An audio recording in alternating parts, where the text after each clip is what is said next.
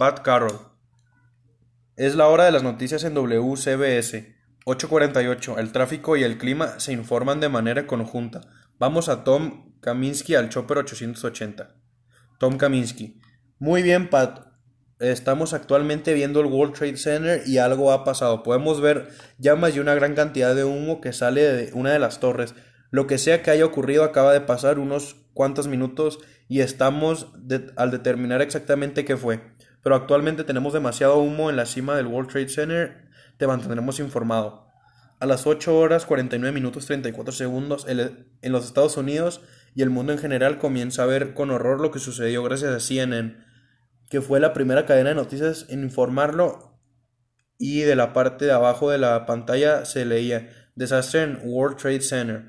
Caroline se convierte en la primera conductora en dar noticias y expresó lo siguiente: